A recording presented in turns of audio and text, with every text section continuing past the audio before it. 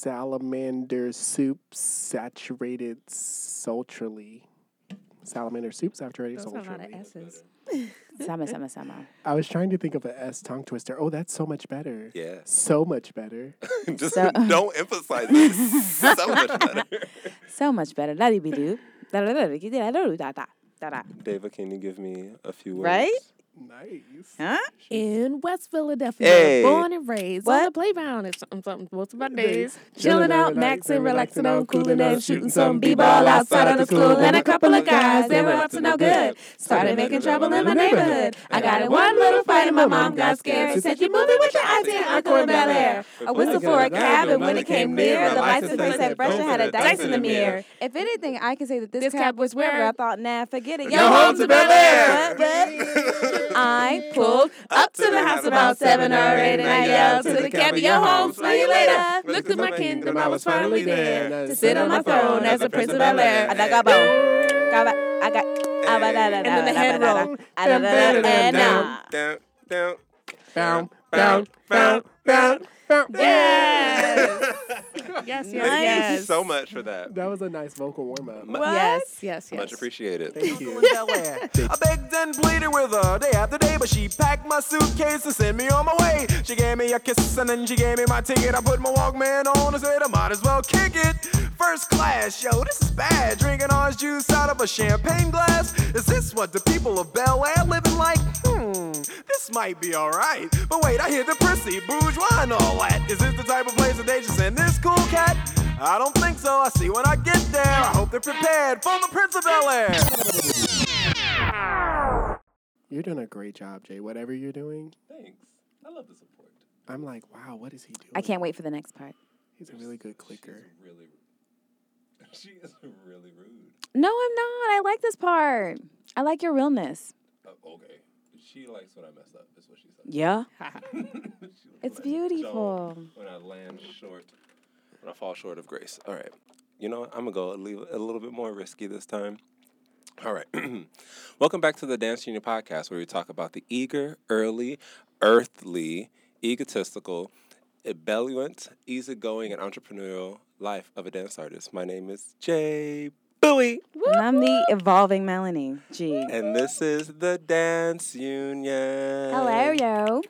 Got it right on the first try. You did. Despite great. all of your efforts. No, I like it when I'm happy if you're happy. It's a lie. I just like observing you, period, I point broke blank. So, Awesome. So we're in the studio with two amazing guests. We have Dubois Akin here and Dava. How do y'all pronounce your full name? Because I've been struggling. It's okay. It's Dava Lois Farron. Thank you. That's good. One more time. Okay, For so me. phonetically it would be DAY-VA, Dava, and then like Joyce, but Lois. Yes. And then Theron. Farron. Theron. Because Farron. I'm Jamaican, so There we go. it's Farron. yes. It's Farron. Right. Farron. If you pronounce it without the Yeah. Awesome. Farron. Theron. Can you go ahead and give us your preferred pronouns and how you identify in this dance world? She, her, and hers. And in this dance world, I guess currently I'm embracing artistic director and / choreographer dancer. Because I Awesome. still do Yeah. those things. And I think they all, and also I'm general manager of my company. Yes. So I'm gonna own that Put that in there. administrative title as well. The titles. And I'm a professor Yes. at 2 different colleges, Staten Island and SUNY Bridges. So I think those are all my hats at the moment Yes. in the dance world. Well, mentor. Come on. and nutritionist. I love it. Commas. Boy. He, his, him.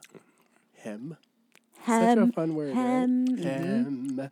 Anyway, so I'm a choreographer, dancer, creative director, and branding and marketing Guru. strategist. Really?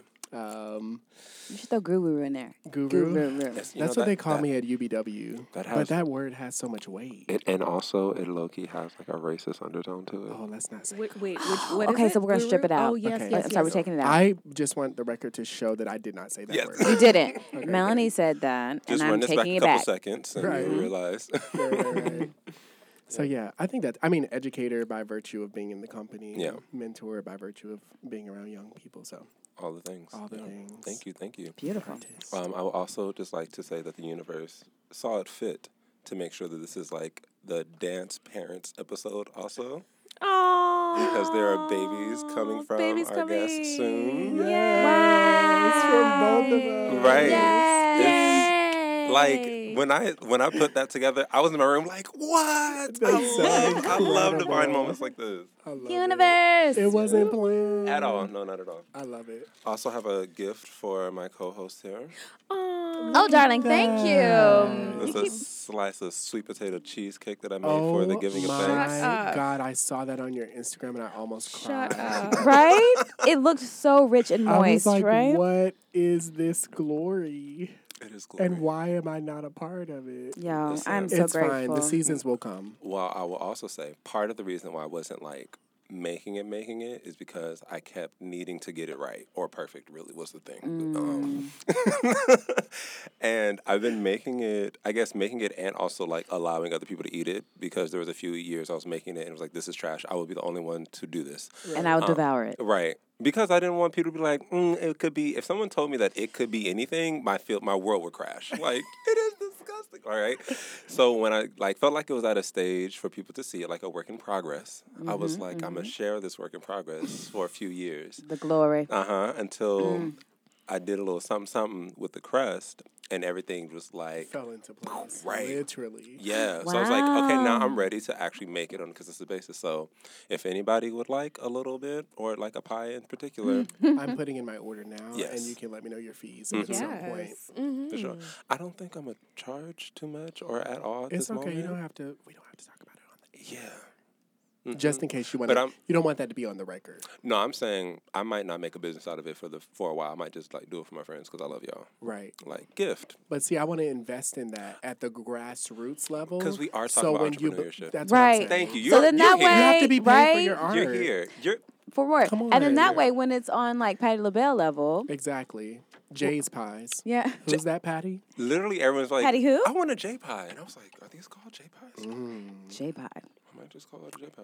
Why, thank you so much. As I'm transitioning into my menstruation phase, you don't have to worry about that, Taylor. I'm going to eat this with so much love. Why are you Yeah. like this? As you should. Why are you like this? I love Anyways. David. It was We so- performed last week, so it says when this podcast comes out. Yeah. Hitting it. I can't wait to. Will I be able to be there? What the performance on the 8th, right? Mm-hmm. No.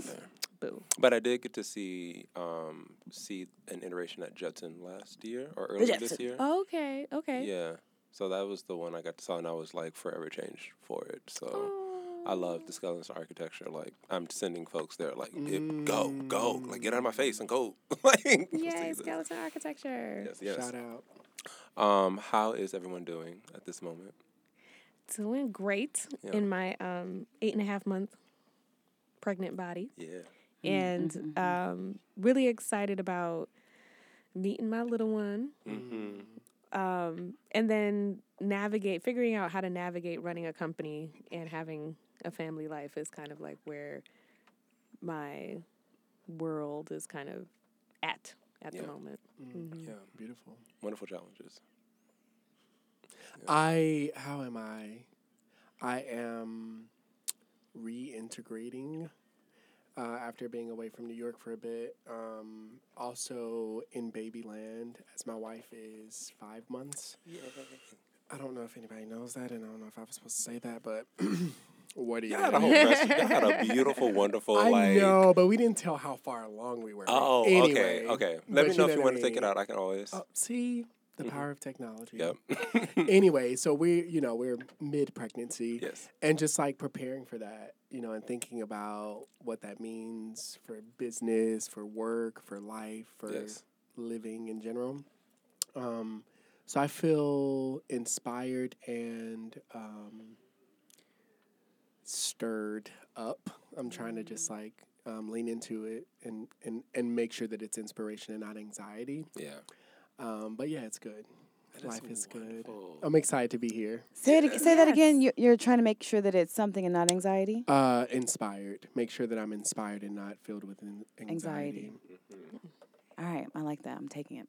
I'm Have not it. taking. I'm It's you know, yours. It's oof, yours. That's right. loving it. I have to chew real quick. Oh, It's the Cheesy. chia. Mhm. Yeah, yeah. They just go places, and you're like, get from Ah. over there. I'm still so amazed, Dubois, from our conversation a couple weeks ago, where we were talking about all these different ways of like child rearing for Black children that we could possibly go back to doing some indigenous child rearing, and you were just sitting there like taking notes all like quietly, and I'm just like, yeah, this is cool, right? You like this stuff too? I like this stuff. Next, you know, a whole like, yes, I'm having a baby. I'm like, oh, y'all really are like the Beyonce Jay-Z of like announcements, I really want to be that, so thank you. because it was like, oh, there's production value. Yes, Like, Yeah. let us know what's good. Yeah, it was yeah. it was the most beautiful thing I saw on Instagram Oh, this year. Thank you so much. Thank you. So wait, where was this? What was this? On Instagram. We I don't think I like- saw this, but I did see Davis, which was boss. Oh, Wait, what did I yes. do? Baby announcement. I saw your boop. You know, it's like belly and yellow glory. Oh, Yes, yellow Just glory. Is it like Mhm, that? mhm, mhm. Let me go love see. it. I Yes. kind of want to be able to get pregnant so I can announce it. Oh, We'll work on it. Okay. Uh-huh. That's it. That's all. All right. I love you. Mhm. Either way. If I ever get to like later 50s, early 60s body, where like I know how my family Texas big Yummy. body, You keep, every I'm time you. gonna- I'm going to announce that. It's gonna Okay. be big back. I'm gonna show like rolls. work. I It's- love it. You know, I love when you get it. Well, I was calling it a dad bod, but Dubois, you're about to be a dad, and I don't know. Is that a dad? I don't know what the dad bod is Dubois anymore. said, absolutely not. No. I don't know what We're that- gonna keep it tight and right. Yeah. As we should. Mhm. Yeah. And think- extensions long. I mean, Rihanna know? looks good thick. I'm just trying to figure out if I would also look good thick. I think so. I can only get thick to find out, right? Yeah. It might go to Only the right time will places. tell. Because your spirit is right. I think it's about time that we. I think we should. We're transitioning. Well, I'm trying to think. I would like to stroll. I would like to like. Oh, no, I had one. Melanie didn't talk about how she is. I just want to didn't. point that out. This point there. Thank you. I'm good. Thank you, Dubois, for asking. I'm still arriving. Yeah. And I got 2 applications out today. Yay. Yeah. But I did not adult well in other ways. But it's cool. Trying to stay hydrated. Yeah. When did you fill that up? Stop it. It wasn't this morning. I'm still the question Right stands. before I came to the studio. That's still ambiguous, but I'll let you live. Please. Because right before could have been 4 hours before. No, because you know me. I strolled out at 5:10. Oh yeah, at the last moment. Hey. Okay. Give me the transitionary step for Okay, so it's something like like I don't know, something as a contraction. Thank you And then for the listeners. I'm trying to transition. Help me. You both help me. Contraction. So we got to go from one section to the next. So I mean, I'm feeling a contraction that maybe That extends. spirals. A reach. A reach. Spiral reach. Just spiral reach. So we're gonna. Is it a? Spiral reach. So are we gonna call that a Batma contraction? Because I saw a leg at a moment. No, because it won't be. My feet are on the ground. Okay. So we're going to. Contract spiral reach. We're gonna contract spiral reach. Can we like reach so far that it just naturally takes us into a run into the next section? Like can you like Please. run out of it? But what kind of run? A skitter, pitter patter. A postmodern. I'm falling, so I need to catch myself run. Yes. Okay. Yeah. All right. Yeah. Into our next Your section. feet are still pointed though. Gross. Or flex. Postmodern. I like to. Well, I like. I mean, to, the Batma comment was A. The postmodern was B. The pointed foot is just overkill. Can Well, we we get some took like we took out the Batma. black, We some did take like it. We took flexed foot, I want to hear the African weight. running weight of toward the foot. the Heavy-footed. evening sun. You know, to I think meditate. I think Heel Africans in the can also desert. Heel point- ball toe. Heel ball Africans- toe. I'm sure they can point their feet, but you know Heel what I'm ball saying? toe, and then How about an ankle articulation? Ankle Okay, articulation. There it Ooh, is. so, I'm okay, here for it. contract, spiral, reach, run to point into a flex articulation. Done. To the next segment. Which is what you should have learned in history class, but probably did not. There you go. So, today, young people, we are going to talk about Bill Bojangles Robinson. Do you know him? Do you guys? Yeah. Yes. Of course. All right. So, but I for didn't those learn that- it in history class, though. Exactly. Right. So for those who don't, he's an iconic African American tap dancer and actor, best known for his Broadway performances and film roles. He started off his career in vaudeville and then transitioned to Broadway and then to Hollywood in films in the 30s and 40s. His delicate tap dance style and cheerful demeanor made him the favorite of both black and white audiences. He went on up to glory November 25th, 1949. Oh, Something wow. else I also learned was that with his second wife, she assisted him in opening the Negro Actors Guild of America, which advocated for the rights of African Americans in performance. Go Bill. And he also co-founded the New York Black Yankees team in Harlem. And so one of the first times I saw him was in this little skit with Shirley Temple, and it was the Little Colonel. And it was so damn fierce. Do y'all know what I'm talking about? Look it up. It's so good. Get into it. Yes. Okay, I didn't. Well, one thing I didn't know that he passed away or went on up to glory. Yeah. In the 40s. I thought it was like 60s for some reason. Oh. Meaning, I think what that means to me is that it dates his career deeper into racism, basically. So then adds another contextual bit of like your greatness was against even more unsurmountable odds. Right. I know. And it's not lost on me that, like, they kept pairing him with Shirley Temple. I know there's a lot of politics in that pairing, right? Absolutely. Like, that's pretty deep. Oh, actually, you know what? Yeah. I don't have words, but I have like a lot of like feelings. Yeah. Now that I right? think, like, as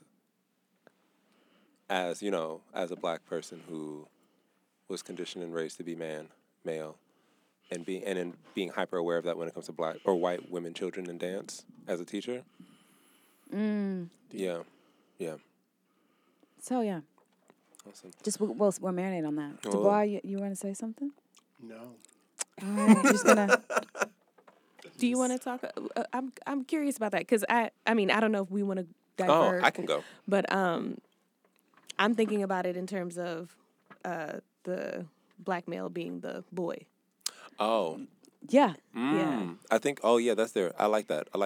Just to elaborate briefly about what I was speaking on was being, knowing the high risk, of being a black man as a teacher in a room which are predominantly white children, even more specifically white girl children, and knowing that an accusation from a white girl, Right. Could be death. basically, and being very hyper aware, making a lot of decisions around my teaching practice to make sure that someone can see into the room at all times, or the door is open so you can hear all things, making sure that I use the other students to provide physical feedback versus me providing the physical feedback to the students. Just so many other things just to like make sure that You're safe. at all times. Yeah. But also the idea of like the black man is a boy, so to have this man to dance with this girl They're child equals. are equals, right? Yeah. In that regard, Especially in this particular scene in The Little Colonel, because he was showing her this beautiful this footwork. She wanted to do it. He showed her, and then all of a sudden, here comes Massa comes in and yells at them, and they both run up the stairs. So, And she's as good as him. yeah. Yeah. I put air quotation marks for people who can't see that it. digitally. I heard it in the voice. In the voice. Good. Good. The inflection was God. good. Yes. Yeah. Okay. So go ahead, y'all. If you don't know much about Bill Bojangles, and go ahead and use your Googles, exercise that, learn some more, and touch up on this history lesson that you didn't have the privilege of getting in your own dance history classes. For this transition, because I would like to record this one, I would like to go ahead and step stroll like, you know, how the fraternity sororities stroll Work. into this next segment, which is our main segment of talking about entrepreneurship Okay. and business of dance. That was a nice articulation of that word. Thank you. Entrepreneurship. Mm. Thank you. Thank you. I actually was like, every time I typed it out, I was like, entrepreneurship. Okay. I had to practice. Yeah. Yes. It's not a word that I say beautifully. You say it. Entrepreneurship. Mm. You know what I mean? Yeah. Mhm. Entrepreneurship. I kind of rush through it Yeah. Entrepreneurship. for hope that someone won't really hear. Hear the Mhm. rest of the whole thing. Because part of it gets lost near the end. Yeah. Entrepreneurship. Yeah. Neuriner. It feels like there should be another syllable in there too, like Entrepreneur. like rhythmically. Entrepreneurship or something. Mm-hmm. And a lot of people say entrepreneurship. Entrepreneurship. They would Like there's say a they put an L in neural, there. yeah. Yeah. Neural. I hear people say Entrepreneurship. entrepreneurship. That's so Entrepreneurial. That doesn't feel right in my mouth. Entrepreneurship. Entrepreneurial. Mm-mm. Yeah. Neural. Preneur. Preneur. Perneur. All right. Okay, cool. I was just looking at what I wrote for the email because Jay knows he forgets things. Yeah, let's start off this segment by like briefly talking about what we do for the business of dance, or maybe some tasks that we are consistently concerned with or are on our to-do list, or maybe some new ones or ones that you're actively engaging with. And is anybody ready to start? If not, I can go. And in that, will you be answering like what exactly is entrepreneurship in dance? I think this would be a way for us to Like both what is it? define as well as talk about the expansiveness of what that looks like. Great. I would love some examples. Okay. Awesome. I think the first thing, so I'm thinking as an example is everyone who works in quote unquote admin or in the offices of arts institutions, as well as what is the team that gets the grants and stuff? Development, that working in development often associate all tasks, even if it's not labeled as that role, as the entrepreneurship and business of dance, including marketing and things like that.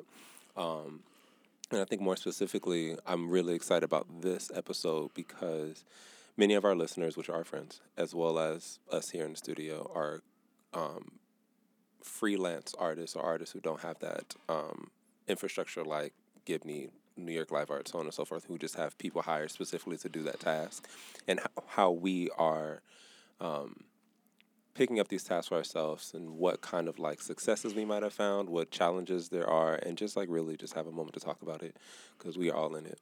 And just today, I spent my Monday doing the business of dance stuff. Like that's my Monday and Wednesday. I make sure I got some time set aside, and it looks like a bunch of emails, spending some good time with my girl MailChimp. What Hey, else? MailChimp. Right. What else I was doing? Posting on Instagram about the shows, letting sure people know what's going on. And I think more specifically now that we are at the end of November, I'm thinking about how to engage or how to get people engaged with what I'm doing in December. I think the other part that I have to always consistently think about is what application should I apply for to have more support financially and or space-wise for my work. Yeah, those I think it's like the main things that are like on my Monday and Wednesday to-do list. Yeah. How are y'all diving into it? Well, I actually have a workshop called Artistpreneur that I teach to my students and that I try and also offer to mentees that are interested in it.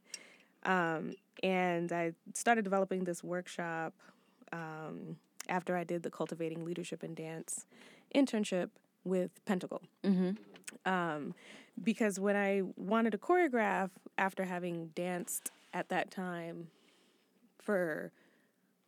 that was like maybe 5 years ago, so 8, 9, 10, 11, 12, 13, almost 8 years with the Stephen Petronio Company, I realized I didn't really understand the business of dance. Like I just knew it from the performer side, and so I wanted to choreograph, and I didn't want to go into it blindly, and I wanted to pay the dancers right away. Yeah. So doing the Cultivating Leadership in Dance internship, which was an 8-week internship, and they pair you with a dance company, and or not-for-profit organization, like, could be Dance NYC, for instance.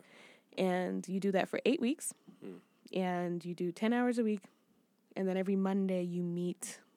And yes, so they do different workshops on Mondays, and well, at that time it was Mondays, and so I learned a bunch, and I was paired with Pentacle, which was great, and afterwards I started applying for grants right away. I started doing different like fundraising things, and just kind of like jumped right in. Yeah. And then it made me realize, like, when talking to peers, other choreographers, they're like, David, like, how are you doing this? How, like, what, like, what's the magic sauce? Yeah. And I'm like, well, I just educated myself about the business of dance before I entered into it, so that I would have a very clear understanding of what it was that I was doing. And so then I was like, I wish I learned this when I was in college. And then I was like, well, why don't I try and, develop something that I can shop to colleges? And so I developed the Artistpreneur workshop, and it essentially kind of helps dancers understand that they themselves are artists or are entrepreneurs, Yes. and that they have a product that they're selling in the marketplace. Not necessarily that they are running a dance company, but they are running a business. The businesses themselves, and figuring out how to externalize their product so that they can effectively get it to the right market. Yeah. And understand that you are not your product. That you there is the self, and then there's what you're selling, and it's very complicated because you're thinking like, oh, am I selling my body? And I'm like, to a certain degree. You are. So then you have to conceptualize that in a way that helps you frame it, so that you don't put yourself in an abusive situation where you cannot separate the two, your product and yourself. So I look at entrepreneurship as the product, which is the body, that manifests itself in a way that, what is it? Ethereal, is that the right word? Ethereal. Ephemeral way. The administration component of it, and for me, the most important is the sustainability aspect of it. So diversifying the streams, the revenue streams. We're going to get back to that, diversifying the revenue streams. Dubois, do you want to jump in? Yeah, no, I mean, literally the entire... Oh, I have to come here. You do. The entire time I was thinking about today's dialogue or conversation, I kept thinking about, like, what really... do I identify as an entrepreneur? What really is the thing that I can offer to the conversation? I think my main... one of the main things that I discovered early on was diversifying revenue streams and diversifying income streams, and having multiple streams of income, and not in a way that feels splintering, but in a way that feels expansive. Would you say also complementary, like that they are in conversation with each other, even if it doesn't? 100%. So, I just here lately, and I don't know if the podcast brought this up, but I've been having a hard time with the word entrepreneur, like even identifying as that, because I'm like, I think it has a certain connotation in that it's like, oh, you're a millennial, you're starting a thing, you're like, doing these things. I'm like, no, I'm a business owner.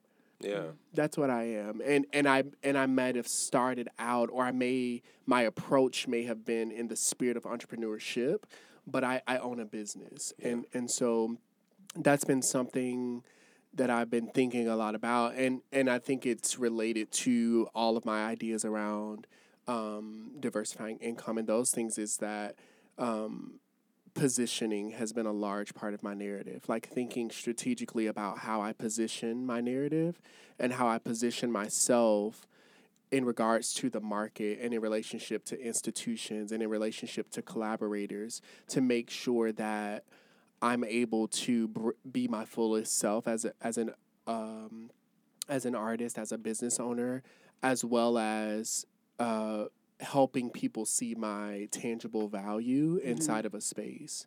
And I think a lot of that has to do with positioning. So anytime I'm working with, young people or thinking about mentorship or, even in my own business and in my own life, I'm always considering how am I helping to frame myself and frame what I do in a way that helps people see me more clearly. Nice. And see the work that I do more clearly. Yeah. And because I think that informs how we're able to be in a relationship. Like if someone doesn't know that I have capacity to be a creative director because all they've ever seen me is on the stage with Urban Bushwomen or, doing solo work, then they have no context to inquire about working with me in that way. And I just kissed the mic again. So I've spent a lot of time studying the business of business more than just the business of dance. Like thinking about other marketplaces, thinking about how folks are working in fashion, thinking about how folks are working in finance, thinking about how folks are working in medicine, and how I can craft a space that's unique and craft a perspective that's unique to really position myself in a way that allows me to leverage certain things differently. So yeah, I think understanding, and I have amazing partnerships. So it's not just been of my own genius either. Like my wife is a brilliant businesswoman, who's a real student to the craft and a brilliant researcher, and so we are constantly in conversation about building a business and those types of things. So a lot of that wealth of knowledge has come through our partnership and collaboration. Yeah.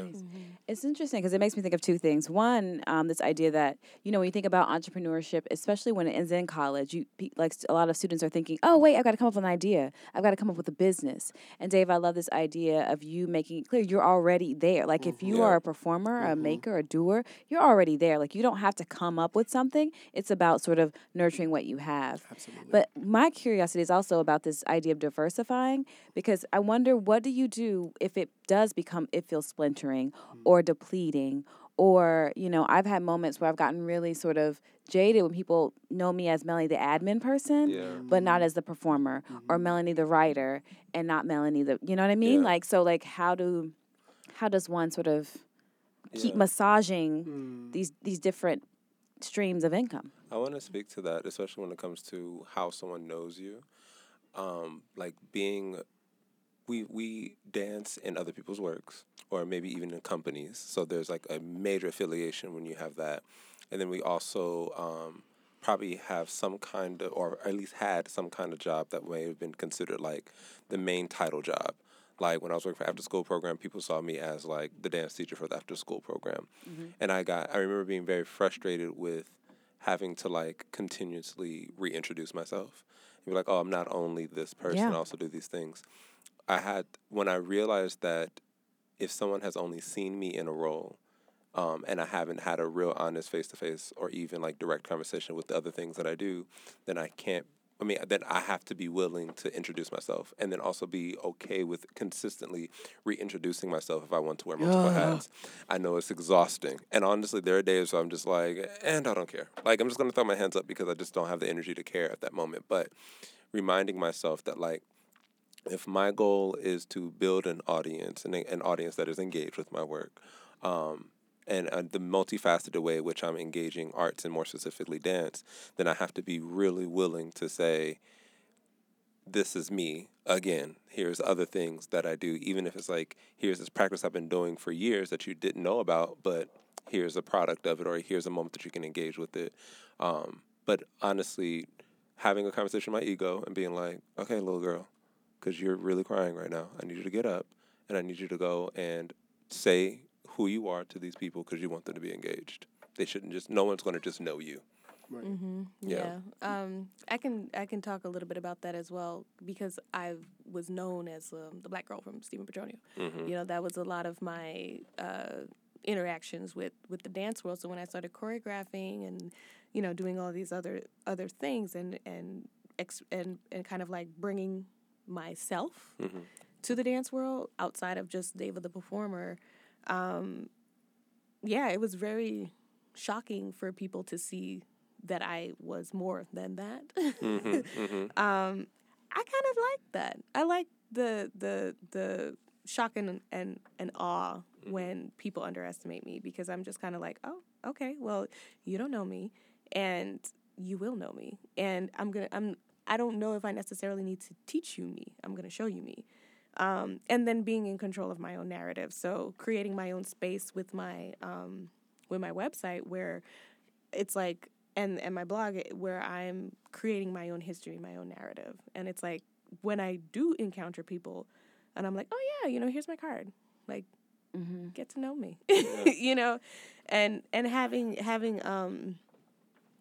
the okayness with being in spaces where, I'm teaching some students and they have no clue who I am, and just being like, to them, I'm just their dance teacher. And if they Google you, like, damn. Right. Exactly. Right. Exactly. Yeah.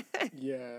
Similarly, I mean, and I'm affirming everything else I say, because ditto, ditto, ditto. The other thing is, for me, I think a major paradigm shift, or like thought pattern change, was not trying to be everything to every single person. Yeah. Like, I and I'm still in that Figuring out, maybe? figuring out, like, I'm still coming into that. But like, if someone knows me as Dubois the dancer, and what they need from me is the dancer, I'll just be the dancer to them. You know what I mean? And if there's an opportunity that's unforced, that is not contrived, that feels organic, and like we're in general conversation, maybe I'll share other things about what I do and my capacity outside of that. But if they're looking for the dancer, I'm trying to coach my ego and release some of that, to be like, I am the dancer here. Yeah. In this space, I'm a dancer. In this other space, I occupy a completely different set of things. Yeah. And I think that that's, we live in the age where it's like title, anti-titles and anti-this, and identity pieces are really a charged conversation. So I think, and by virtue of social media, for better or worse, we feel pressure to, to not be confined to these like specific 3 things. Like, you got to have the 3 titles. I'm this, this, and this, and that's all you can be.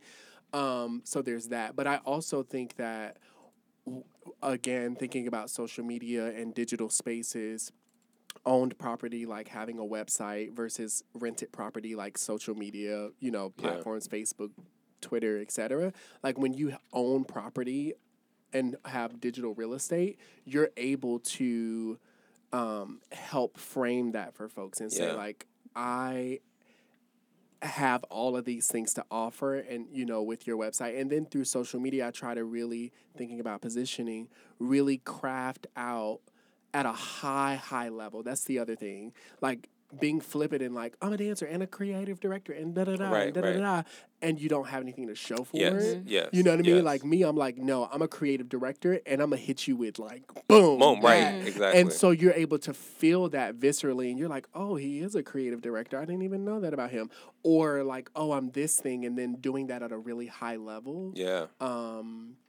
And that's what people of old did. Like, and there are certain people inside of our culture at this point who do that as well. But these older artists and business owners and folks, they did that, and they did it all at a high level. Like, I won't roll off names, but like, there's so many people, Renaissance spirits, who are like, I'm this and this and this and this and this, and I'm going to do it all at a really high level. I mean, Bill was like that. Well, not Bill, but Bill Bojangles. Like, remember, like he did film, he did Broadway, he did vaudeville, he owned a baseball team. He was a dancer, he was a choreographer, he was an actor. I mean, even amongst us today, we have Childish Gambino / Donald Glover. Excellent example. I feel like, and even more specifically, like having 2 names that you have to engage the world with. At one point, I remember at one point in his career, people were like, why would you do that? It makes it so difficult. I thought, like, some people were literally like, oh, doesn't Donald Glover look like Childish Gambino? And people would be like, same person. I think that the thing that, like, is hitting me about this conversation, which I want to, like, change, instead of like introducing or being comfortable introducing myself, I think developing a practice of inviting people, like inviting folks to sides of you that they may, or practices of yours that you may not have known about, especially being a dancer in that space. Like if I'm a dancer in a new project and like you said, like unforced, and there's like a moment of like, let's say, questions about social media posting. If I have a lot of tools, I would be like, oh, let me introduce you to this side of me who knows how to do these things. Maybe I can help out. And even if they're like, no, thank you, I got somebody or I got it, they now know. Yeah. It's I live in this Jekyll and Hyde space though, right? Because on one hand, it's like I was sad when we first met, you were like, oh, I didn't realize you were that Melanie, like because you were getting 2 emails from me as like an admin and also as an artist. Yeah. And I was like, oh damn, I was feeling like a little invisible. But then when I am in spaces where I am just a performer, I actually enjoy that. Like, please don't talk to me about writing. Please don't ask me to do no social media. Like, I actually enjoy really focusing on that one thing in that moment. So it's kind of complicated. But I like this idea that one doesn't negate the other. Yeah. Like, just because I'm writing right now does not mean that I'm not still a performer. It doesn't mean I'm not a choreographer. Yeah. And I think just to speak to that, like I think you still it's about like knowing your agency. Like you still have agency to be who you want to be in that space. So if you don't want to be the writer, you don't want to be the social media mogul or guru. I can't use it. And now I used it.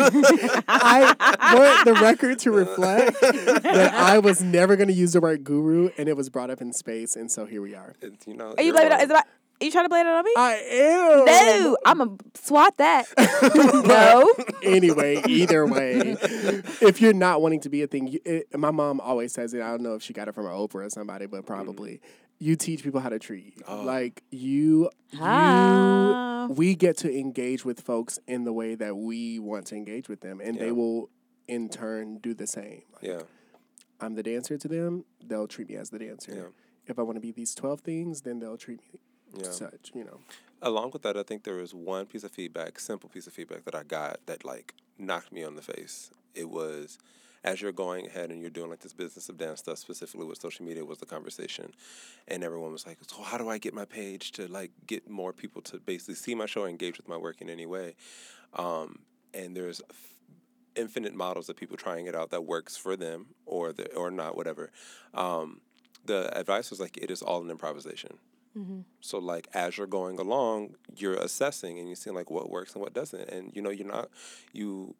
it would be, I'm going to say, I think it would be foolish of myself to go into something and assume that I need to have it right before I engage with it. Like assuming that I need to go and read the Social Media Posting for Dummies book, front cover to cover, learn all the words, memorize it before I can post anything. Because really when we know when we do things like that by book and then we go into engagement, that book learning is not even 50% it's old. of it. It's like the book learning is just the introduction to what you need to do. Or the history of it. Or the history. Because the algorithm has completely changed. Yes. God. So yeah, I like putting into the air that it's all an improvisation and you are just learning about what your needs are and how to best like fulfill them. Yeah. So, I was Go ahead. going to ask about diversifying incomes. Yeah. Do you mind sharing with us the ways that you're doing that? Yeah. Well, I want to circle back and just No. honor. I'm just joking. You're ornery today. No, I'm good. It's Dave. I'm happy to see her. But I just want to talk about what you were saying in terms of how problematic entrepreneurship is for me, because to me it signifies capitalism. It signifies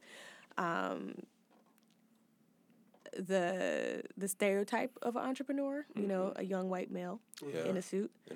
And so I was like, why'd they pick me for this? What are they trying to say? Right. Interesting. So, but then I do have a brother-in-law who wrote the book, The 10% Entrepreneur. Okay, So, it's in the family. It's in the family. And then, Jamaicans are very entrepreneurial. That's that, yeah. So it's very much so something that I've engaged with. And as a true Jamaican, I didn't jump into choreography without getting my entrepreneurship on. Mm-hmm. So, you know, I understand the society that I have to navigate. But then I also have questions about these very tools that I'm using and the hierarchy that it exists in and what does that mean and all those things. And so my brother-in-law was actually the one who kind of like he's a board member, and I was like, okay, I guess I'm gonna write a business plan for my dance company, you know. And he's like, so for this sustainability component that you're talking about, how do you plan on doing that? Sustainability. Yeah, because that's what I said. That's why I was like, I don't want to be in this limbo with my dance company where I do and hope to recoup, and then I'm in the red. Do, hope to recoup, and I'm in the red. Yeah. You know, I want to get the funds for the work ahead of time. Come on. And then work within my budget. Mm-hmm. You know, and that was when I actually founded my company. I decided, like, okay, well, I actually founded a company. I'm not just choreographing anymore. Yeah. I do need a business plan, and how do I do that? And I want it to be sustainable. And so he was the one who was like, well, the main thing is and then I have another individual that I also talk to too. So it's like having these minds, one in hospitality, one in venture capital, that I can talk to so that I can craft my own lane in the dance world, understanding the business of dance and how other types of things work. We're all doing the same thing, right? Yeah. You know, we're basically creating an experience for the public. Yeah. With our product, whatever our product is. It could be a tech startup. It could be a restaurant. It could be a museum. It's all about for mass consumption. Yeah. So with the when he asked me that, I was like, well, what do I have to offer? And I was like, well, I can teach, right? So I know that I have my dancing that I can pass on. I have a master's. Yeah. So academically, I can also lecture. Mm-hmm. Obviously, choreographing is something that I can do for my company and outside of my company, and performing. Yeah. And so making sure, and then the last part is contributed income. So that's, you know, the donors or the grants or all of that nature. But making sure that I'm feeding all 5 of those different sources of income and that they're all being supported or at least they all kind of come together to build a strong foundation that facilitates the mission of David Lloyd Sparrow Dance. So ultimately everything is building towards facilitating the mission. Yeah. So good. Yeah, I'm just like all right, getting knowledge. Thank you so much. Well, I'm gonna invite us to think of another term other than entrepreneurship. Like what I'm just gonna put that out there. Maybe we can think about it, of what that language is, because it does. Also, I looked it up in the on the Googles to see what it says. And y'all want to know? Sure. Yeah. It says a person who organizes and operates a business or businesses, taking on greater than normal financial risks in order to do so. Well, that's very accurate, right? Yeah. I think I think there's like the remembering where that word or who got to wear the label of entrepreneur. And what it looks like. And what it looked like. Because one, I didn't include many people of color. It didn't really include women for a long time. And then it didn't include artists. So like, and certainly not pregnant women. Right. What? Right? So now I feel as if it feels very oxymoronical to even talk. Well, even further back. I think it has always felt in the times that I've engaged with like conversations, if not more specifically, like panels or workshops around the business of any art product like that is dance or live performance where it's ephemeral, it always felt really oxymoronical, or like what's the word where you're doing two things? Anyways, oxymoronical. Juxtaposed. Like you have this super great creative practice that is probably like really beneficial to those involved, or it just like holds a certain service and benefit to the viewer, the witness, the doer, in a way that we would like to not commodify. Like we wouldn't want to put a number to it. But then for survival to continue to do that, we have to find a way to put numbers around it. Mm-hmm. And holding on to that that balancing act, I feel like I've seen it done as the best way to, like, let's contextualize this conversation with, like, we're trying to do something really, really weird here. Like, and the system itself is not set up for us to be super, maybe even expedient in our endeavors. Like, the nonprofit structure is completely set up to benefit off of capitalism. So even there, we have to talk about how we're beholden. Or beholden, even we're beholden to the rich to kind of say, okay, you're worthy. Yep. Yep. Wow, there's so many things.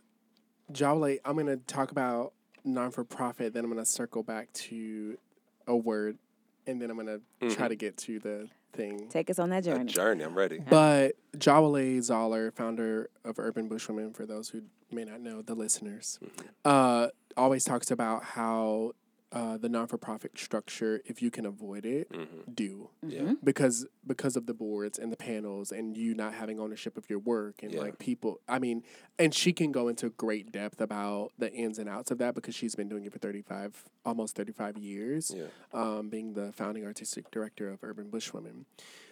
So there's a great tension there inside of that, I think, for certain people. And I think if you know how to and have the brain space and the team and the wherewithal to navigate that system, it can be a great, route. When my wife and I were forming our business, it was one thing that I was very weary of. So I was like, we're not going to be non-for-profit. Yeah. Our business won't. We can do other things, have foundations and things that can be non-for-profit or not-for-profit. But when it comes to our business, we will be a for-profit. Yeah. And we will have a product, and we will, sell that product. So there's that. So we did the LLC for a limited liability corporation. Yeah. Like, what's the C? So we did an LLC, and that process is super easy. #LegalZoom.com. Yeah. Go get your LLC. And if anybody wants to know more about that kind of stuff, like, you can literally Google it. And there's other types of corporations or ways to incorporate a business. So, I mean, that would be a great Google search, ways to incorporate your business or whatever. So there's that. In regards to what is the language, and I didn't mean to bring that up in a way that was, like, stifling to the conversation, like, oh, I'm not about entrepreneurship, because I hate when people do that. They're like, oh, I'm really not engaging with the word blue today. And then it becomes this whole thing where, like, nobody in the room can say blue. Like, so I'm not trying to police the word entrepreneurship. Yeah. That is not my intention. I'm saying that I personally have been grappling with it. Yeah. And I think it was because, similarly, like, when y'all were like, you're going to be on the entrepreneurship, when I was like, what you trying to say? Right. That just don't, premature heart palpitations. Like, is that word really the word? Yeah. You know what I mean? I think that's a great part of the conversation, absolutely. Though. That's important. 100%. And even I was on a phone call the other day with someone of esteem, and they were like, yeah, you have that entrepreneurial spirit, and you as an entrepreneur. And I was like, okay, like, let me breathe through this. Yeah. What is really being said here? You know what I mean? So I think that's the heart of it. Anyway, so I don't have any other language besides business owner. That's my offering for now. Yeah. But it's something I'm really thoughtful about in this season. And then, so to the diversifying income piece, I think one thing that has been notable about my journey is where my asset really lies is noticing people as gifts. I'm really, really good at building a team. Like, when I don't have to know how to do it. Like I'm actually really comfortable not being in the seat of like, I know how to run this thing. The expert of everything. The expert of everything. I'm really comfortable being like, oh, you do this thing really well. Come along, you know. And my wife may say otherwise, but that's marriage. But I'm in most cases, you know, professionally, I feel like that's where I have a really strong embodiment of that type of practice where I'm able to build a team. So I think diversifying income for me has looked like diversifying partnerships, diversifying collaborations, diversifying who I'm in conversation with. Because that, like, I just did an opera in Arizona. And the reason I came onto that opera was because in undergrad, I workshopped an opera with a guy who became a resident, artist in resident at the Arizona Opera. Shout out Arizona Opera. And then was like, oh, we worked on that thing together. You also just did Walking with Train with Urban Bushwomen. You've been working in this jazz realm. This opera is about it's about Charlie Parker. We would love to like meld those things. So that opportunity was like, a seed was planted in undergrad that allowed that to come to fruition, you know, in 2018. So, but even in undergrad, I was very, very intentional about not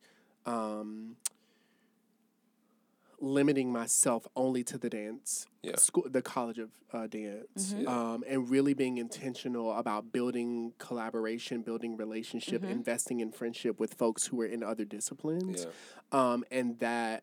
So that's like one kind of like philosophical way to diversify income, but then practically like thinking about income, like savings, investments, you know, whether it be stock or CDs or any of those types of things, life insurance.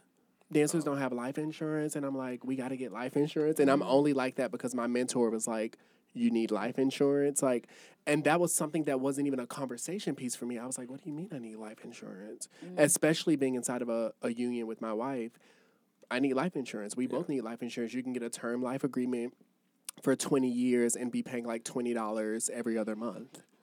And that's just easy way to cover yourself. So diversifying income in the sense that you have you're covering yourself on multiple planes. And again, I have to shout out my wife as I bring this thought to a close. She's really, really got a pulse on just like finances and how to do that, the ins and outs of it. And that doesn't mean like it's an easy conversation, because I think finances is always a hard conversation in general, but specifically with your spouse. Shout out to Camry Akeem, my wife, who's amazing. But yeah, so I think that diversifying your partnerships and collaborations and communities, as well as making sure you have different types of things covered, you know, from a investment standpoint, from a savings standpoint, from a account standpoint.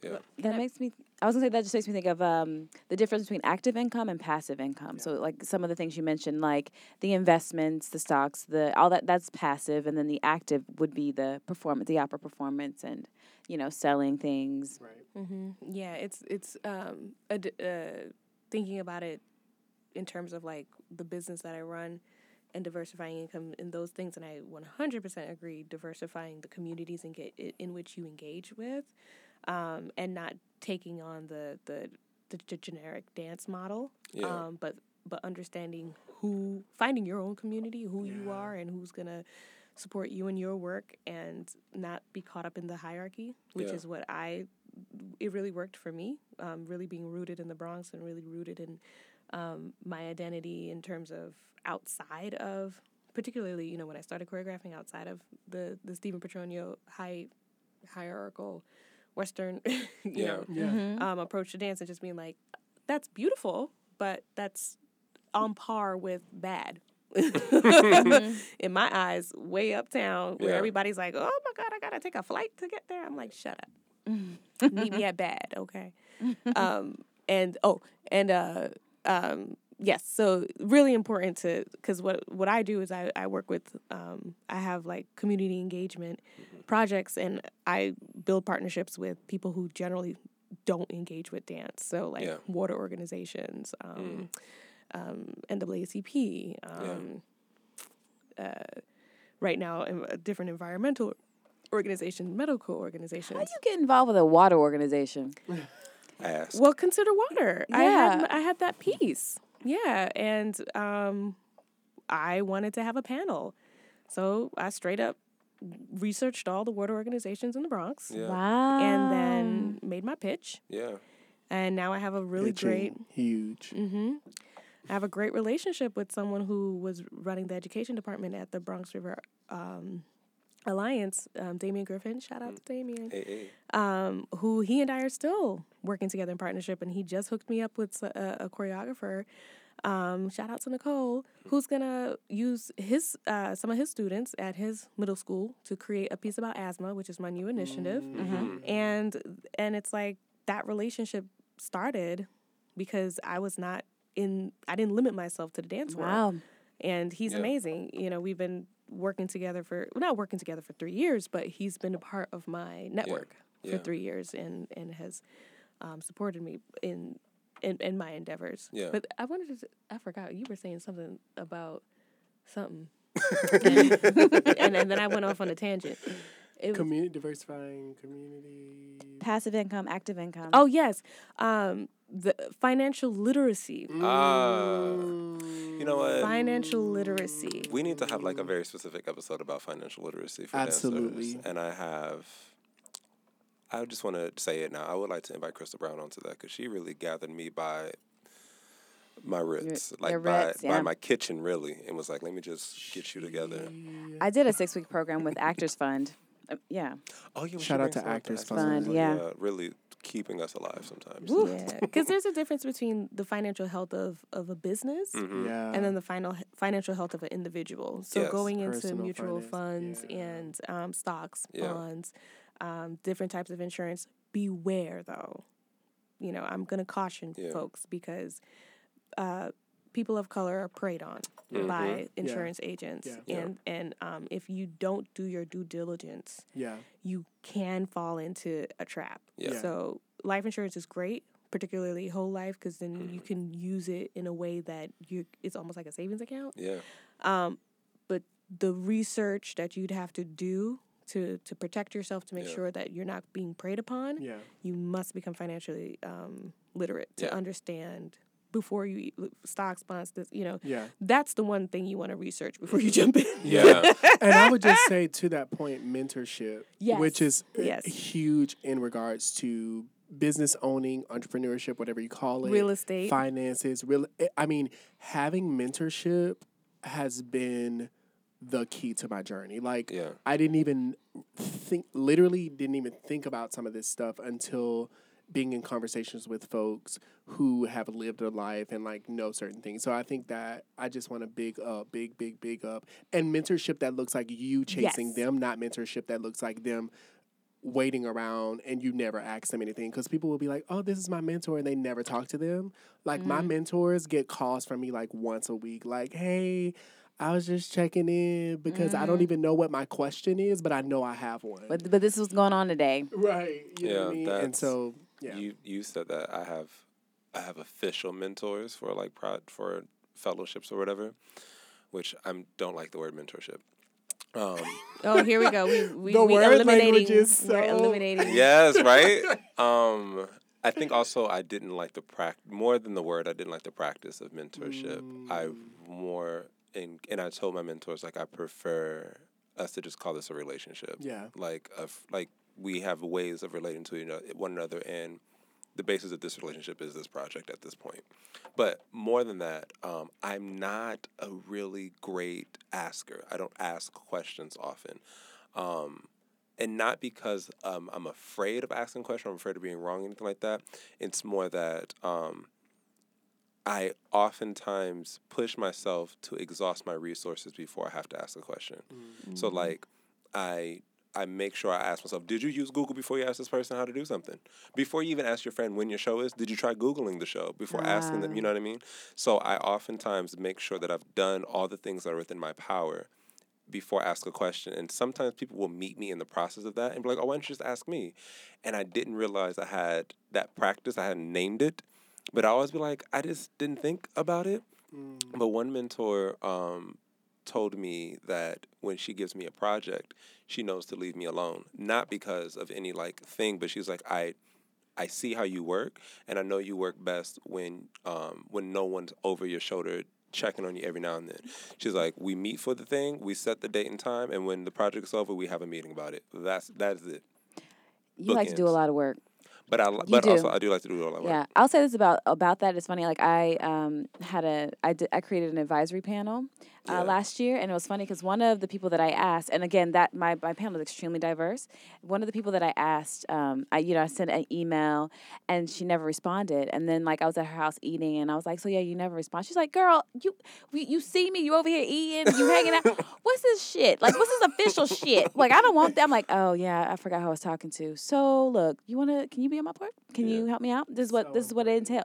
Like understanding your relationships with different people, and also like what it looks like. Like I got to talk with one of my advisors yesterday, just walking home because he was on the show, and I was like, and it was great to just even like I'm like go in the grocery store, let's go in the grocery store. Yeah. Like it can look so many different ways of asking people questions.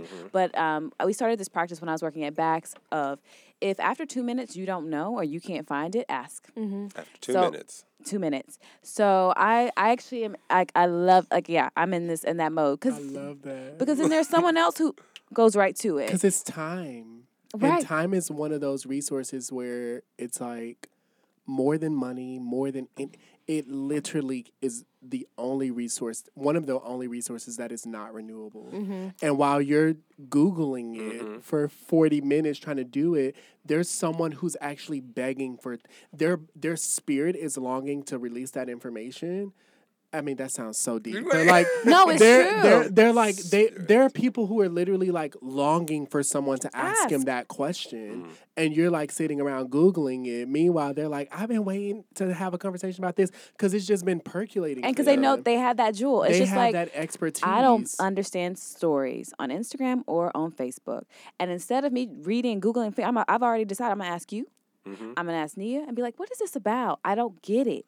I just want to add also to this, not to cut it or not to say that what this is doesn't have merit, because I'm learning as not being this person. I want to add that the value that I had in my parents sending me on searches for things versus just asking them. Because also, I was the child that asked a million questions a day. Oh, God. That was my sister. Right. So part of that was also my parents like, you are old enough to read. Go find it. Like, get out my face and go find how you pronounce it. What if it's that generation? Because my mom was I'm like, I don't know how to spell this word. Well, go look it up. Yes. My first thing was like, sound it out and then go look it up. And okay, but also, I would have to say, though, I never felt like it was dismissive. Like, to me, I felt as if it were, and also along with that, my parents stopped helping me with my schoolwork at the beginning, at the top of second grade. Like, as soon as we was getting this little Negro skin all oiled up to go outside to go to school, my parents were like, all right, you had a whole year in school. You know how this works, right? I was like, yeah. It's like, what happens? You walk to the school, you get your breakfast, you go to class, pay attention to class, get your homework, come home and do it. And it was like, good, you got it? Great, we're not helping with your homework anymore. Now, don't ask us. You fucked up. You asked. And then also, no, I didn't ask. You said yes. Like, yeah. Right.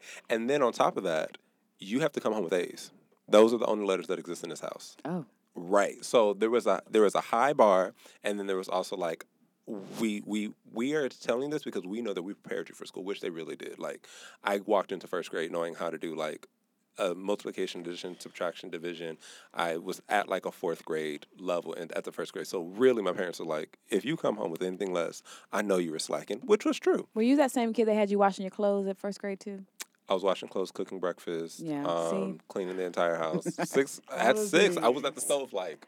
Yeah. All the things. I was that dummy. It was like, oh, look, Mom, I can do this all myself. She's like, oh, really? Right. Let me show you how you can. That. Yeah, she was, because I was like, I can do it, see? And I showed her, and she's like, okay, great. Yes. Please do it. I'm like, wait. But the thing I wanted to add was that I feel like when I invest time in learning something, it'll save me time in the future. And I think that's the part that I want to add is investing time. I like learning new skills, especially even if right now, even though I have a host of skills that I have strengthened that are time consuming, I can't practice them anymore. Like posting on social media at a certain point, I'm like, I need a manager. I need a social media manager. It's on my future to do list. Amen. Even though I can do it, would like to send it there, and also I would like to still be able to be in the know about the thing that I outsourced, essentially. Yeah. Because I have asked, and I've maybe been scarred just one time of asking somebody for advice or doing something someone else's way and being completely and totally burned in the process of being like, wow, I thought that you were well versed, but I didn't double check. I didn't do multiple opinions. I didn't do that route. So I kind of fully retracted and was like, I guess I'll do everything by myself. Understandable. I'm learning that practice right now. I'm just gonna say that I think there's a spectrum, right? Spectrum. Where we have been younger generations have been spoon fed a lot. And I kind of reject that with a lot of my students who expect me to spoon feed them, and it's like, I gave you the syllabus. I have no sympathy with you. You know, I'm not spoon feeding you. Go figure it out. Yes. So there's a value in that, but then there's also the look. You know, it's gonna take 2 seconds for me to find out the show information. Yep. So I can Google that. That's real quick. But then when it comes to something a little bit more nuanced, I don't. Ring ring. Yes. Right, yeah. Yeah, it's good to know there's a spectrum. Right, yeah. And like my dad was the king of, if you don't know, say I don't know. Yeah. He got on us about that often. Yeah. I will also say though, I've noticed that I am very quick to say I don't know when I actually don't know. Like because the other thing someone said this, and I'm trying to quote them very specifically, they said, I'm not afraid of showing you or telling you what I don't know because I'm very confident in my ability to learn it. So I'm just going to say I don't know this, so you can go ahead and get me all together. And this was during a job interview. Like, I do not know how to do Excel. I don't know how to work this PowerPoint bullshit y'all telling me about. But what you will do is you will tell me all that you know, because once I learn it, I'll be great at it. I'll be bomb. Exactly. I help my students with that. I was like, we have a culture of and I'm like, it's not going to fly in my classroom. You know, if you don't know, you don't get props for being like, Yeah. And smiling and batting your eyes. That does not work. Yeah. And I'm like, there's strength in saying that you don't know. Yeah. Yeah. Okay. That was fast. Only in the sense that it's 7:15 now. Yeah. We go at 7:30. Okay. All right. So I just want to push the boundary because I already set it up. No. I know. No. All right. So we got to find a way to bring this wonderful conversation to a resolution. A comma, really, because we will pick this back up, right? I like the comma. Uh-huh. Yama. And I would like us to transition into what's going on next. Yeah. And the spectrum, as we're on spectrums. Some of the spectrum kind of exists on like what shows coming up next or what major projects you're maybe working on that you're like for people to know about, all the way over to what's next is I'm going to leave the studio and I'm going to get on a train and go home. So you have that spectrum to answer, and anybody can jump in when they're ready. Also say when this is coming out. Oh yeah, sorry. This is coming out the week of. Ew. Come on. Oh, I'm just moving slowly. Oh, my calendar is in March of 2020. This will be coming out December 11th. So. Oh, my sister's birthday. Yeah. A day after my due date. Yes. Come on, that's a divine day. I got to stop using the word divine. A friend of mine was like, can you stop? Because it doesn't work all the time. But yeah, so what's going on with y'all around that time? I can jump in because mine will be quick. But Urban Bush Women will actually be here at Brick. We have a Brick season January 30th through February 3rd. And if I misquoted those dates, you can go to Brick's website as well as Urban Bush Women's website to check those dates. But that's pretty exciting and pretty major. It's Hair and Other Stories. Mm-hmm. Yes. And yeah, it's an amazing work. So come see it. And then on a personal note, I'm gearing up for some video shoots for short films through my company and in partnership with Monticello Park Productions, an amazing partnership there, producing partnership. We did a series of films that were featured on dance magazines. Yes. this past whatever. Thank you. With the amazing Michaela Ware. With Yes, Michaela who dances for Ware, me. with Amanda Castro. Right. Michaela, Yeah, just Michaela. like, oh my God, don't even. Amanda Castro, Yeah. brilliant Paul Viker, and then myself was one Yes. of the performers. So it was a beautiful series, and we're gearing up for another series, and so we're excited about that. Wonderful. And then I'm going home Fabulous. tonight and eating, hopefully, salmon of some sort. That sounds So so there's good. that. That pink Yum. fish. I wish this was live. Shout out to my wife. Yummy. So we have a whole bunch of stuff coming up, but it's or at this, we just finished. Yeah. We. Yes, skeleton architecture. That was fabulous. I hope it was fabulous. I know. I know it I hope was. I'm gonna be there. Right? Me too. And just workshopped my For CJ project, which is dedicated to my nephew who passed away last year from a fatal asthma attack. So the initiative is about building awareness around how 3 to 5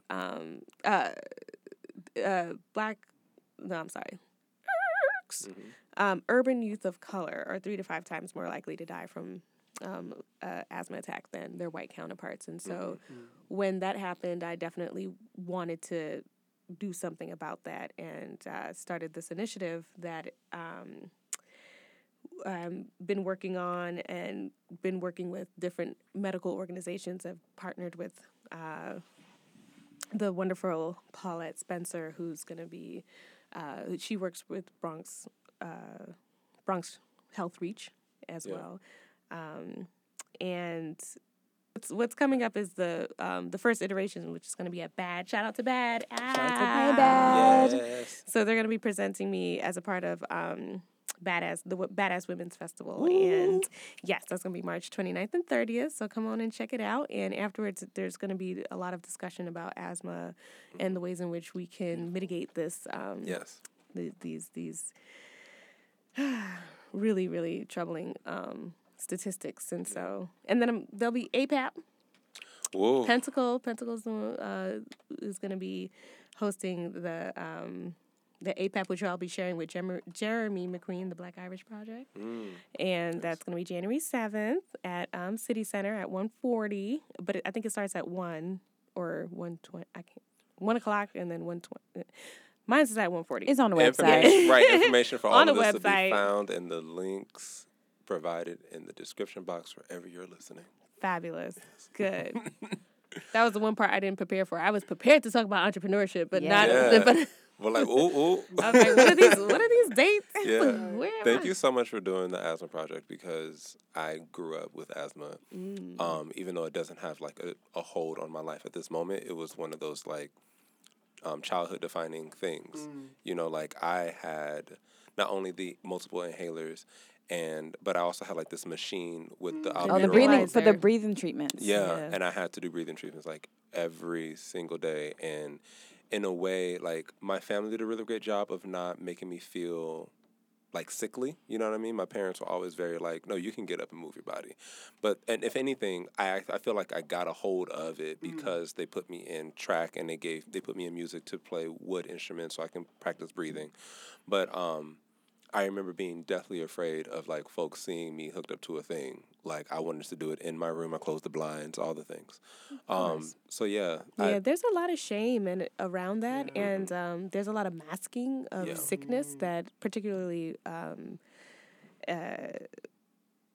urban youth do. Yeah. Because there's this distrust also of the medical institutions, and so a lot of them are white, right? You Yeah. go in and they're supposed to give you care, and when they look at you, you don't want to show that vulnerability, and Absolutely you not. want, I'm fine, I'm okay. Yep. It's and then that trickles into adulthood. My Yes. sister also has it, and we've had instances where she's been in the hospital for a while with it, and right now she tries not to take her albuterol. So I know. So she's trying these other herbal methods, and it seems to be working. And we're also sort of like always on alert, and And it could go from nothing to something quickly. quick, Yeah. right?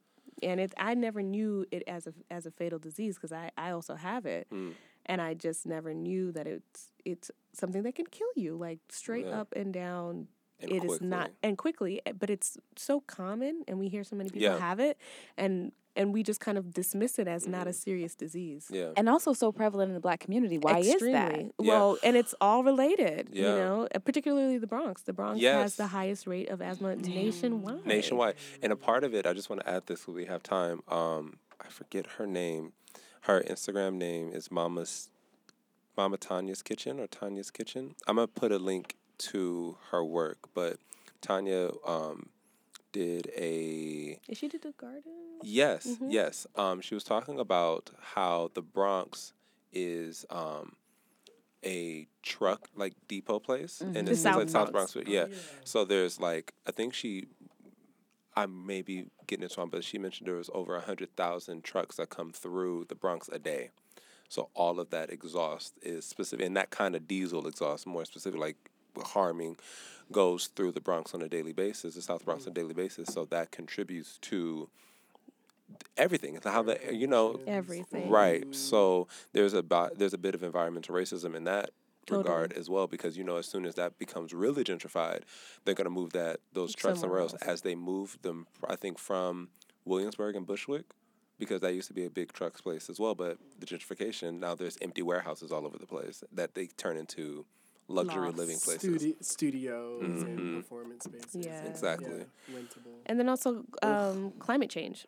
Climate Yes. change is something that is affecting urban youth of color as well, because like with all of the changes, it's like hotbeds that kind of, you know, the least desirable places that you know people of We color typically live in. Yeah. When things are out of whack, like the pollen and things, like Yeah. they found a correlation with like high pollen Yes. and asthma hospitalization. Yeah. And why do we have high pollen? And you know, it's Yeah. because of all of these different changes that have been happening.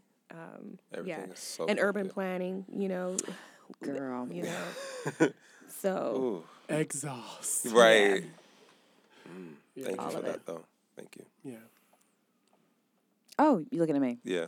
So I'm in the visioning phase right now, and I'm looking forward to going to my home Mm-hmm.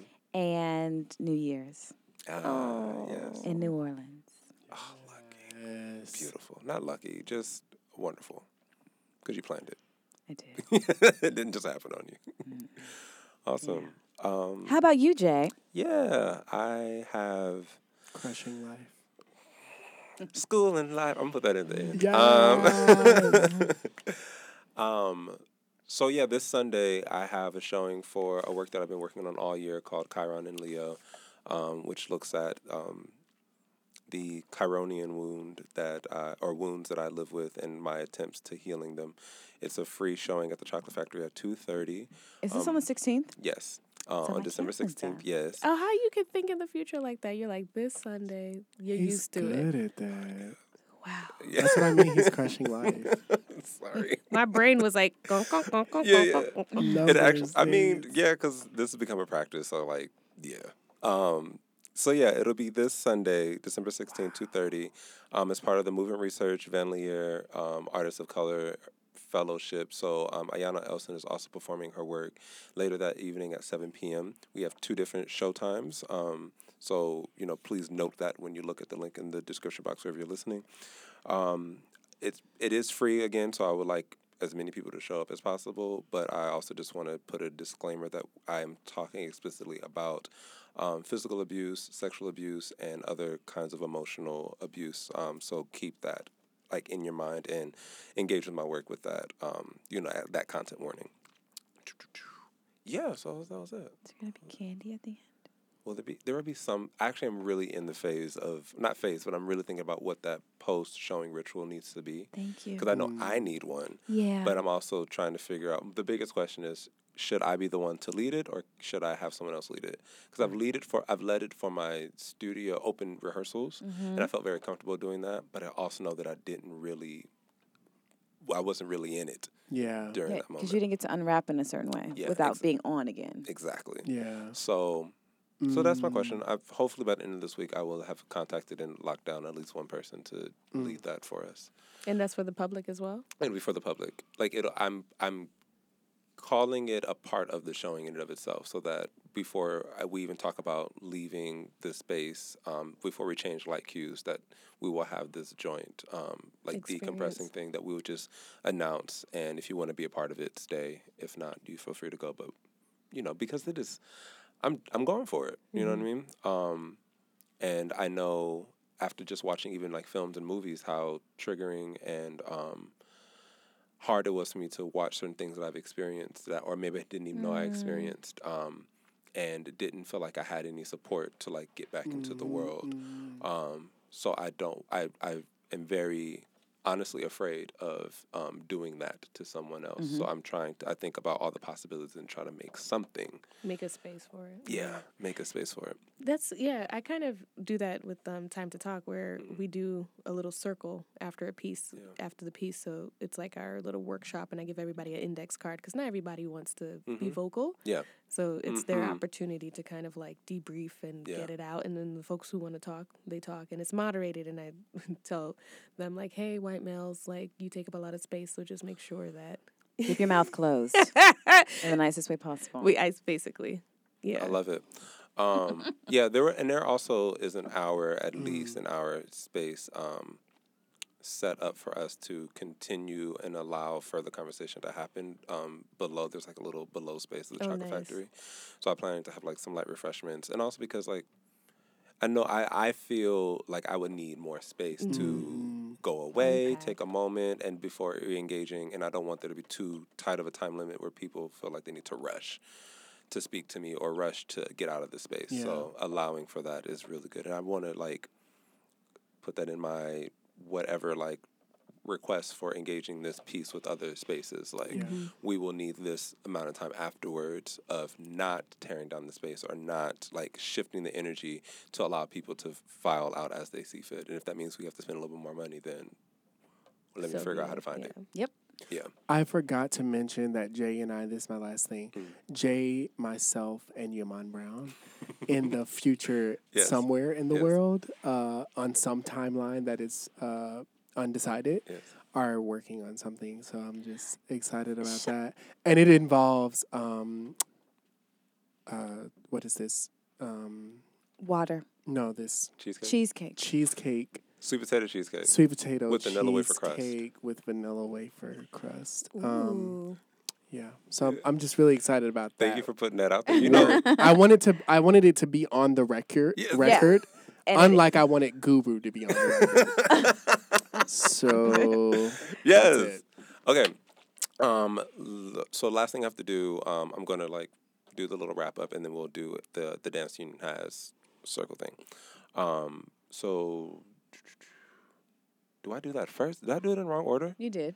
That's okay. It's the wrong order, so we do the Dance Union Has first. Yes, sir. Let's do the Dance Union Has. You just finished that statement, and it could be any. The spectrum includes like my Dance Union has some like world-changing system that supports all dancers tremendously, or my Dance Union has warm-baked cookies in front of dance studios at all times. Wait, Yes. dancing? My Dance Union has. Oh. So there's like some pragmatism to what a dance union might have, and then there's also like here are basically my needs or my desires in the world is kind of what Melanie has been practicing. Oh, thank you. I can go first. My dance union has mini sweet potato cheesecake pans that I can use to like get these things out, because a big one is a lot of cheesecake and a lot of money. So if I can do some mini ones, I can get some out to my friends really quickly. See, now you're doing it. Doing what? You're doing the Melanie type of. Yeah, I'm learning from you. Cool. Well, I mean, because we do a lot of these. It ends up, you run out. Yeah. My dance union has a coupon and discount booklet. Okay. Yes. Do we have to go in circle order? Okay. Okay. My dance union has all the things. I don't know. I wasn't ready. We're going to come back Okay, to come back. Yeah. Okay. My dance union has a mantra and it's called Sustainability for Happiness. Yes. In that voice. Sustainability for happiness. Yeah, so it's not sustainability for sustainability's sake. Right. It's just so that you can just be happy. Dave, I have another one now since you're sitting there and you're inspiring me. Can I do two? Mm-hmm. My dance union has subsidized childcare.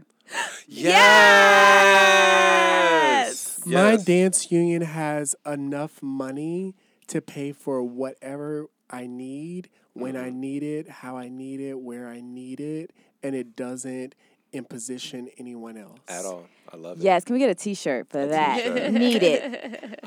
My dance. Oh, also, this is a thought that came to me, and we should talk more about it. My dance union has an online system of needs and haves about supplementary, maybe not supplementary, but like Complimentary. satellite. Oh, satellite. Satellite satellite skills that dance artists have, so that you can go on, make a little profile for yourself of things that you can do, and especially if you like need a last minute technical director, you can go Or on a there, stage manager, or a because stage those manager. emails float all the time. Yeah, and you just go in and on the Someone's website, and you just say like, "Hey, I'm looking for this," and all the people who do that stuff, and and you just contact them and say, "Are you available to do it real quick?" Even certain things like, "I need a headshot," or things like. Those platforms exist for other areas, Yeah. but My specific- dance union has an app. Look at we y'all. All right, We're on okay. fire right we're now. Here, we're here. Okay. So we do have to get out soon. I just don't want them to tell us anything because, Okay. So, yeah, thank you for listening to another episode of the Dance Union Podcast. You can go ahead and listen to us on Apple Podcasts as well as SoundCloud and Google Play Music. Please make sure to follow us on Instagram at The Dance Union, spelled out one word, as well as Facebook, The Dance Union. You can also email us any questions, comments, or concerns at thedanceunionpodcast@gmail.com. That's all one word spelled out. Or text us. I don't do that. I mean, people who know us and listeners, I've gotten texts. I mean, if you don't have my number, you're not gonna get it to text me. But Okay. I thought you were just like invitation. y'all know. Also to my friends who I don't text back on a regular basis, or not on a regular basis, on a like, what's Swift? I don't text back swiftly enough. Mm-hmm. It's often because when I look at your message, it requires more information, and I have to go search for the information, and I want to leave it on unread so that I can make sure to go back and provide the information that you're looking for. You talked about that earlier. Because you can't do that on Echo. text. They need to do like you do on emails. You Yeah. can like read something and then unread it because you need to go back to it. They Yeah. can do that for texts. They need to do that, right? Shout I out did. to Apple for fixing that, and Android if you have Android in some They fixed it on texts. They did that? They fixed it? No, I'm saying Oh, they- shout out to them. My Oh. dance union has unreadable text. Yes. Awesome. 5, 6, 7, 8. We out. Oh, I didn't know we were singing it. Dubois. You want to give us a note or two? You want to give us a little No, something? it's okay. You sure? I'm fine at this point. I've kissed the mic 3 times. I'm requesting. I'm just saying that also. I really can't. This is for them 20-somethings. We out. Baby, take it to the edge. I opened the door. This is You for didn't them walk. 20-somethings. Time really moves fast. You were just 16. This is for them 30-something that didn't turn out exactly how you